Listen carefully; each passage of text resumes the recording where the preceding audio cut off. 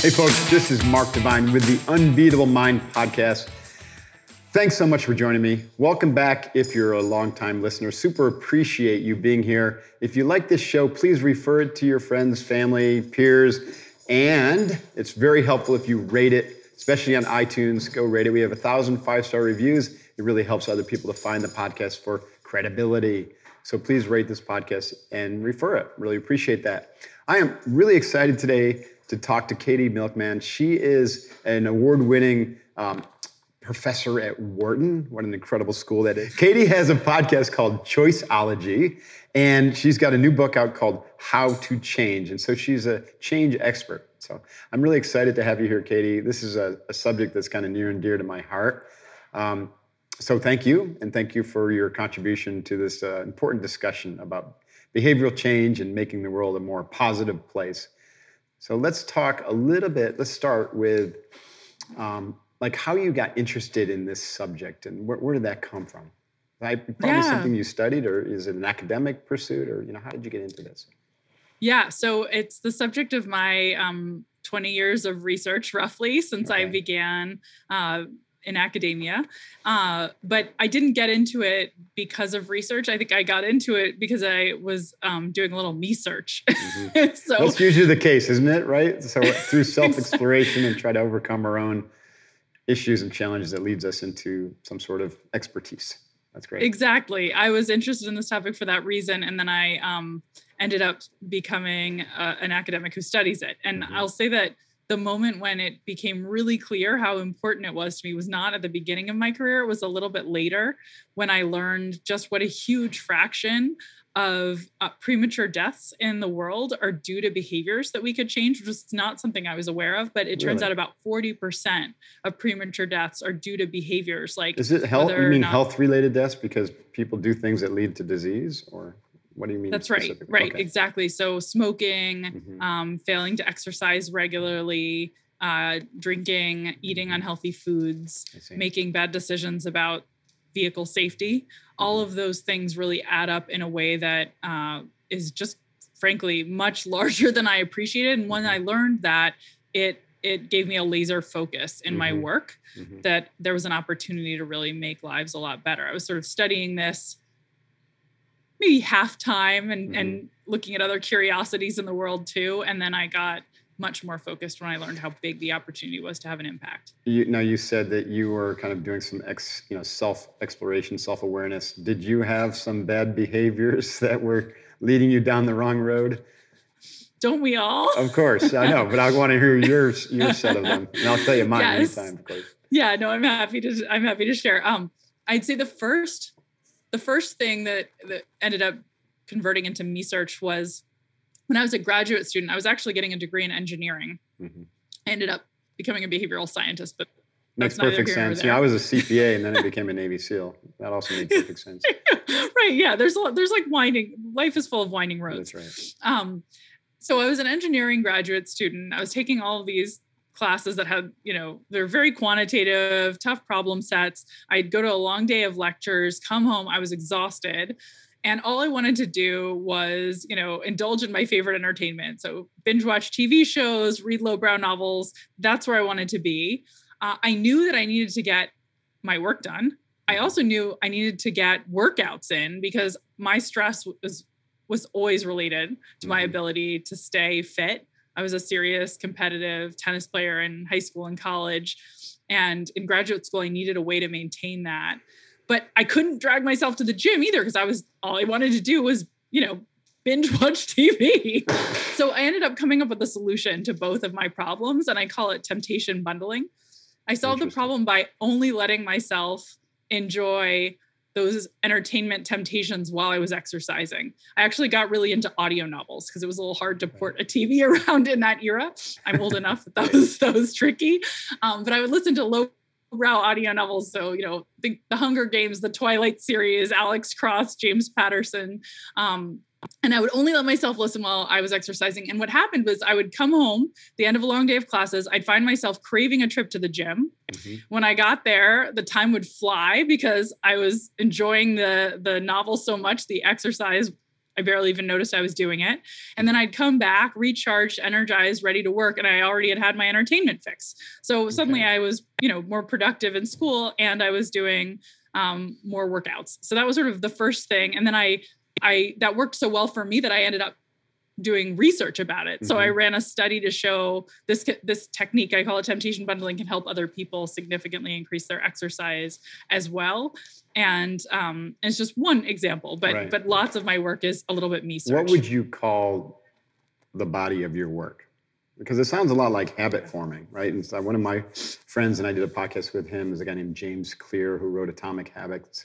And he talks about something similar, about linking. He talks about my research in Atomic Habits. Oh, does he? Yes. And that's probably why it sounded familiar. He covers my work on temptation bundling. Exactly. That's why it sounds familiar to you. Yeah. Right so that's exactly right. So I would not call all of my research habit research. In fact, the book I wrote covers a lot of different topics, including habit, because habit, at least to behavioral scientists, has a very specific meaning around a behavior that becomes so ingrained that it's automatic. You don't even really think about it before you do it. And some of that is what we need for change. Habits are a great way to propagate change, but there's other things that we might want to do that are more conscious and that are in our conscious control, like making concrete plans, thinking about ways we can avoid forgetting, avoid procrastination, ways we can solve to make sure that our social environment is supporting change. So the book is broader than just habits, and my work is broader than just habits, but habits are absolutely a part of that. Okay, like a subset of that. So how does cognitive behavioral therapy relate to change in your work? Yeah, it's a wonderful question. I should also admit, in my journey, I knew nothing about cognitive behavioral therapy until 4 or 5 years ago when I started doing research with Angela Duckworth. Right. So my background is in engineering. I've never taken a psychology class, and I know nothing about clinical psychology, or knew nothing about clinical psychology until I met Angela. She's a close collaborator and friend. And she knows a lot about clinical psychology and taught me all about cognitive behavioral therapy. And I was just fascinated by, there's these distinct academic traditions and they don't talk to each other enough. I think the way in which cognitive behavioral therapy is most related is that it does also emphasize, just like the research on behavioral science that I have immersed myself in, it emphasizes the importance of bridging sort of action and tension gaps and figuring out like what is it that's obstructing change for you. And that's a major theme I have found. But cognitive behavioral therapy is mostly about sort of observing what's going on in your mind, figuring out what those patterns are. It's very internally focused. And most of the research I do is actually about setting up structures outside of your mind, sort of in the world, that will facilitate change. So like, for example, temptation bundling, while it's dealing with a psychological barrier, which is temptation, it's creating these structures in reality. I really didn't let myself do this thing out in the real world, except when I was exercising. And so I think it's different in that way. It's a little bit more externally focused. I see.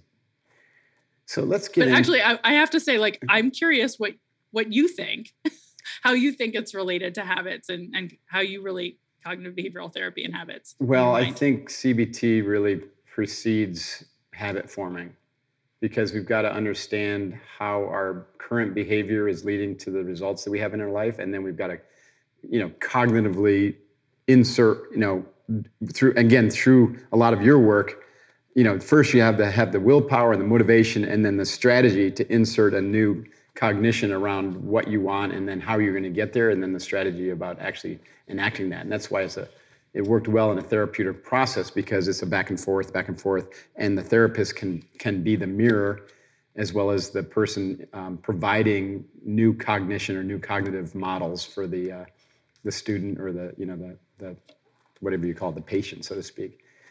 And so that can lead to new habit forming.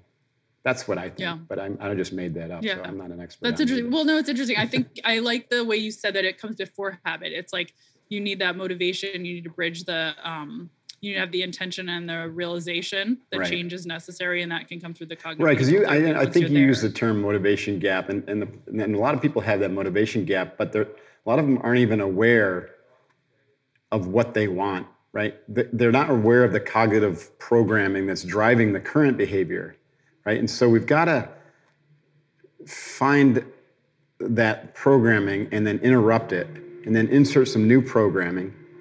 And then then you can link that to motivation and to strategies like temptation bundling that will then form a new habit, I think. Mm-hmm. So let's talk about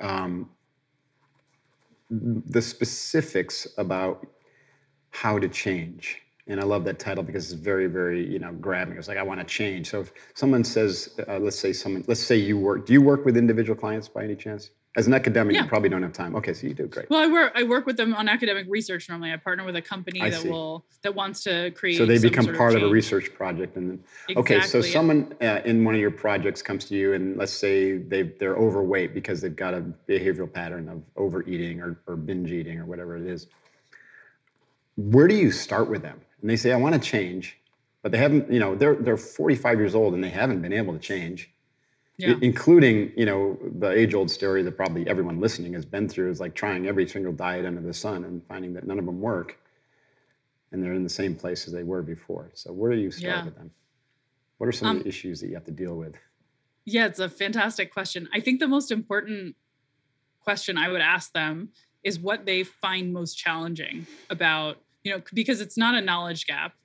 Almost certainly when it comes to... Because the knowledge is out there. All you got to do is Google a few things. Right, yeah. Most people know they shouldn't eat Oreos or Cheetos and they should eat more salad, right? So then the calories in, pounds on. So but salad's no fun and it doesn't taste good. And Oreos, oh man, they are so delicious. They are good. And one is not enough. We're going to make people go get Oreos now. I feel like we're an ad for Oreos. They are tasty though.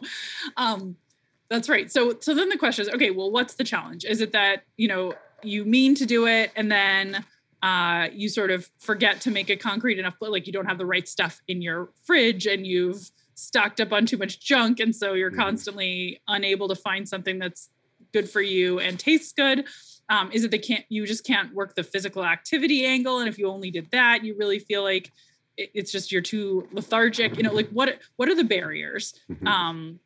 What's preventing change? Is it that you don't believe you can, like you've given up on yourself at this point and you need to figure out strategies that you believe could actually work and you just don't have that? So there's all these different barriers to change. Do you think that belief underlies everything though? I mean, like if someone wants to change and they can't, isn't there some belief system that's part of that challenge? I don't think belief underlies everything. I think believing you can is important. Like you need to have some self-efficacy or confidence in order to get moving. You have people who come to you who believe they can change, but they still can't? Sure. There's lots of optimists out there who are like, well, this year, this year I'm all over this time. And, I understand why. It's actually very adaptive to have that I can do it this time attitude, right? You can see why we would evolve to have it. But but then if you don't have a set of strategies, you don't get much farther than the optimism. So for just different people, it's different challenges. And then the solution depends. In the case of weight loss, I would say particularly common challenges are one we already covered, which is like, it just doesn't taste good. And I find it so unpleasant that even though I keep meaning to choose the right foods, when the time comes, I'm tempted and I give into temptation. And there's two sort of really effective ways to deal with temptation. And I call them the carrot and the stick, right? So and I'm obviously not the one to invent that terminology, so I'm labeling these two categories. The carrot would be something we've a little bit talked about already with temptation bundling. It's a related concept, which is we try too often to just push through and do the thing that's most effective without giving a lot of thought to what will make doing it actually instantly gratifying. Yeah, some sort of reward for the effort. Exactly. Yeah. So you stock up on the kale and the carrots. It's not even, you could self-reward, but even just, finding healthy foods that are actually delicious, like smoothies, maybe it'll take you twice as long to lose the weight if you stray from an all lettuce diet. But so that's if I eat the kale, could I have an Oreo? No, more like instead of trying to eat the kale, find things that you find delicious, yogurt and smoothies and nuts and what are, what are the foods that work for you to still be tempting, and they're still going to help you reach that goal. So find a way to make it more fun, right. Or maybe make it social is another way to make things fun, that you're, doing this with other people and you're eating together and you're preparing the healthy meals together. And that makes it a fun activity and something you look forward to. And so you don't back out. So that's the carrot. The stick, which is funny because we're talking about carrots, which are not tasty. But anyway, the stick we'll set that aside for now. Yes, we'll set that aside. And actually, carrots can be very tasty with the right hummus. That's right. Okay, so the stick side is actually something that I think is counterintuitive to people, but really powerful. And that is, we're really aware of the way that a manager or a policymaker could try to constrain behavior so we won't give into temptation, right? Like, we'll set speed limits so that people don't drive too fast. Rules and regulations and consequences. Exactly, and consequences. But we too rarely actually set those up for ourselves. And when it comes to temptation, if you recognize it's coming, you can set yourself up for success by creating constraints that will make it harder. So one of my favorite examples is there are these websites. One is Stick, one is BeMinder, where you can go and put money on the line that you'll forfeit if you fail to achieve your goals. And you can actually donate it, not to a cause that will be a silver lining, but to a cause you hate, right? So they have like hot button issues and they have charities on either side, right? Like gun control or the NRA, and you pick your poison so that you have a referee who's going to hold you accountable. So that's another way that you can basically increase the price of your vice in order to make it so that even when you feel that temptation, the cost is so high that you won't give in. So those are a couple of things. Exactly. So a failure penalty. James Clear talking about that as well. Like he set failure penalties that were like really, really painful. That's right. So there's research that shows that this can be really, really effective. But you can set penalties around, you want to make them bite-sized. So not so much that, if I don't achieve my goal in a month, I'm going to get there, but even daily goals around the behaviors you want to take. And that those small steps and small penalties can be enough to accumulate. Let me give you one more thought that I think might be useful from research, which is related to the sort of, do you believe in yourself and are you going to commit and follow through? So there's really interesting research, some of which I've done, showing that when you are asked for advice by someone else and you become a mentor, it actually helps you achieve your goals. So if someone comes up to you and says, hey, I'm really interested in your opinion on how to be a better student, or how to lose weight, or how to get fit. This does a few things. One, it increases your confidence that you actually have some knowledge that's valuable. And if you're a role model to others, then you must be able to do this yourself. Two, it causes you to introspect deeply and think about like, what would work for me? And we actually, in the case of goal pursuit, often have that knowledge inside us and easy to dredge up. It's not like calculus where you need to teach you how it works. Like you kind of get it, but maybe you haven't thought deeply about it. And when you think deeply about advice to give someone else, it normally is advice that would work for you because that's what you have access to when you introspect. Finally, when you say something to someone else, you're going to feel like a hypocrite if you don't follow through. So it turns out actually being a mentor and getting involved in like advice clubs where you could, other people are trying to achieve similar goals and you're all coaching each other as different challenges arise, could be a really helpful way to help yourself. There's such thing as an advice club? Or did you just make that up? I'm now calling them advice clubs when you do this. I have an advice club in my own life. That's cool. But so the research that I've done on this doesn't look at advice clubs specifically, but it looks at what happens when you randomly assign someone in an experiment to be asked for advice that they give to someone else. That would be a cool app, wouldn't it? To create an advice club. The advice club app. I love it. Let's do that. Trademark. I'll give you 50%. I'm just kidding. That's actually your idea. You came up with it. So I was thinking about Gandhi. This is a fun story. You probably heard of this, maybe even referenced in your book, but some woman came to Gandhi and said, can you help my son, quit sugar, eats too much sugar? And Gandhi looked at her and said, come ask me in a month. And what he meant was, I've got to go stop eating sugar before I can give this kid any advice on how to stop eating sugar. Right? So it's the same thing. He's like, oh, interesting. Gotta walk the walk before I can talk the talk. Right. Fascinating. You talk about the impulsivity problem. What is that, and how do we overcome impulsivity and addictive behavior that's just like seems so rooted in, it's hard to get out of? Yeah, well, temptation bundling is actually part of the answer, but the key issue with impulsivity is that we are wired to discount dramatically whatever rewards we'll get later. And that's what leads us to sit on the couch when we should be exercising. It leads us to instant gratification is your main thing. You haven't learned delayed gratification. Is that what you're saying? That's right. And we sort of recognize this in kids, right? But we don't recognize it in ourselves. So we're pretty unsophisticated when it comes to strategizing about it. We often think like, I can just push right through. I'm going to be able to achieve my goals. If we're more sophisticated and recognize, you know what? If it's not fun in the moment, I'm not going to do it. It gives us a really key weapon in the battle to change, because so often change is not instantly gratifying. And if you can find ways to trick yourself or to actually make it fun, and we've talked about some of those, temptation bundling is one, choosing the kinds of foods you enjoy, the exercises you enjoy, right? Doing Zumba at the gym instead of the Stairmaster. It turns out we persist longer when we choose the activities that are fun, but our intuition is wrong. So research shows that if you just ask people, how do they generally pursue their goals? They say, I do it in the way that's most effective, not the way that's most fun on average. But if you instead tell people, no, go find the most fun way to get this done, they're going to keep doing it. Okay. I like that. It makes a lot of sense to me.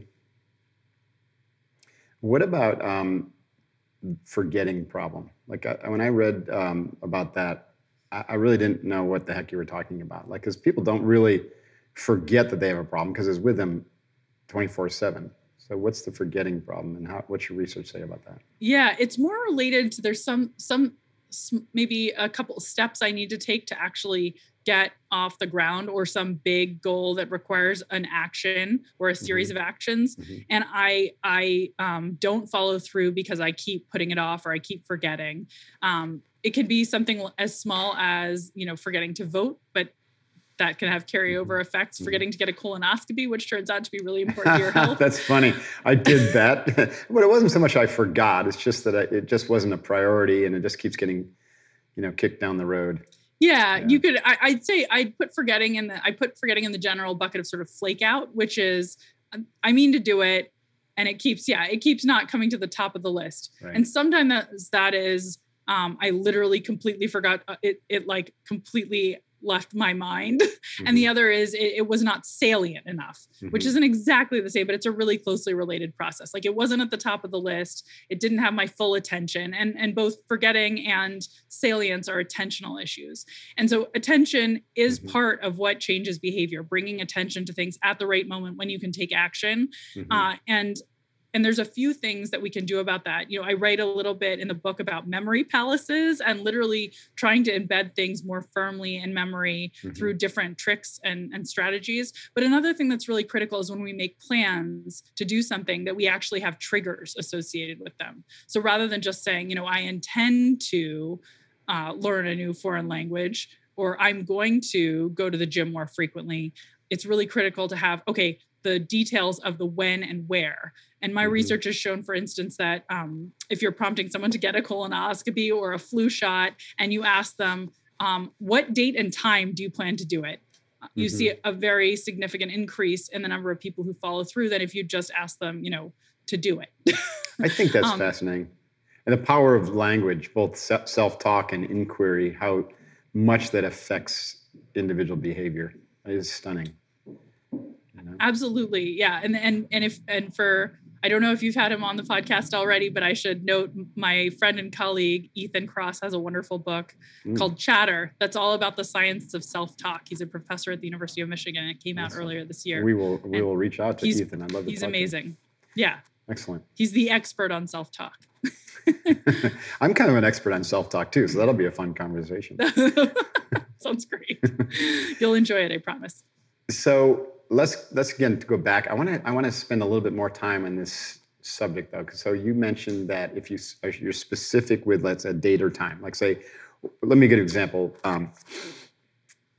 I teach a lot of people that daily physical training is really important, right? And we don't call it working out, we call it training, because it's got to be thoughtful and it's got to be heading somewhere, right? There's a lot of aspects to that.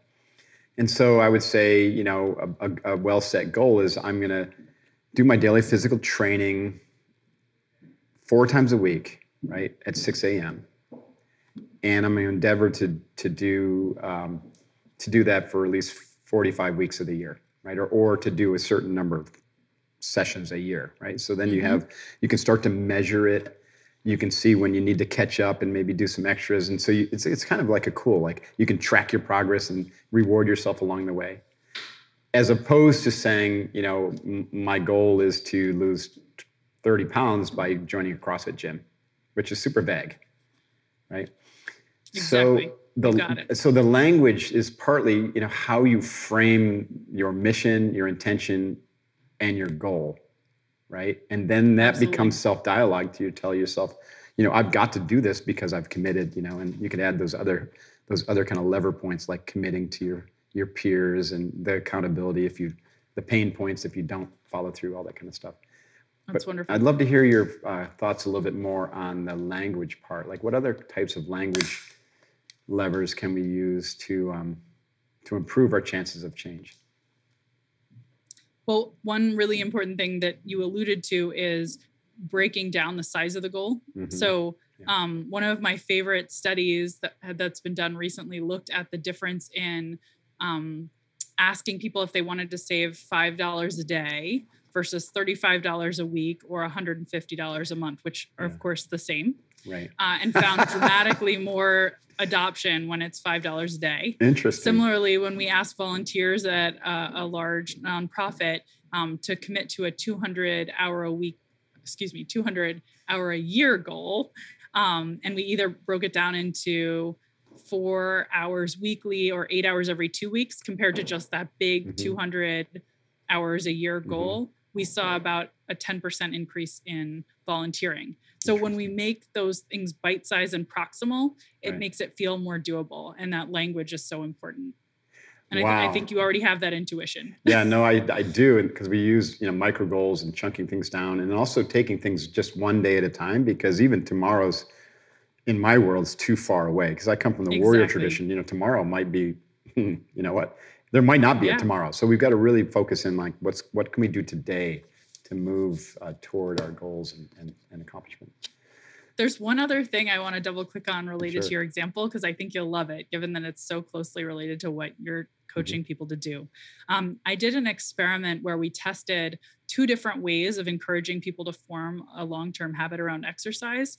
One of them was every day at the same time, we're encouraging them for a month, and we're rewarding them if they go to the gym at the same time of day. Mm-hmm. And the other group, we also encouraged to go to the gym. We reminded them to go at that same time every day, but we rewarded them whenever they went. And what we ended up with was 2 groups of people who went to the gym at the same frequency for a month, but one group went consistently at the same time and the other group went at more variable times. Mm-hmm. And then we looked to see who had formed a more lasting habit. The rewards were taken away and we said, which extinguishes faster, which one sticks around. And what we actually found is that the group that had more variability ended up building a more lasting habit, which initially confused us a little bit, right? Because there's so much. Because my mind was initially going, it's going to be the ones that had the consistent time, but it's not so. It's not so, and it isn't it isn't that you don't want to plan or have a first best time, because both groups had that. Both groups are getting reminded, and both groups, at least 50% of their workouts are at that time. What we found is the group that was only rewarded at that time, they formed a really rigid habit. So they were aiming to go to the gym, say at 7 a.m. and they went a little more at 7 a.m. actually than the other group after the reward period ended, but they didn't go any other time. If they didn't make it at 7 a.m., that was it. They gave up. The other group had built a more elastic habit, a more flexible habit, a more robust habit, and they went ever so slightly less at their sort of regular time, but they went at other times too. So when life gets in the way, which it inevitably does, we need to be able to have a fallback plan. Mm-hmm. And I think that is something that was a really important insight for me, because I made the wrong prediction when I set out to do this research. So having those plans is important, but we don't want to just have only a primary plan and say if it fails, we give up. Right. It needs to be, I'm going to try to do it at a consistent time, and I have a fallback plan if that doesn't work. I love that, because in our world in the SEALs, we say no plan survives contact with the enemy or reality.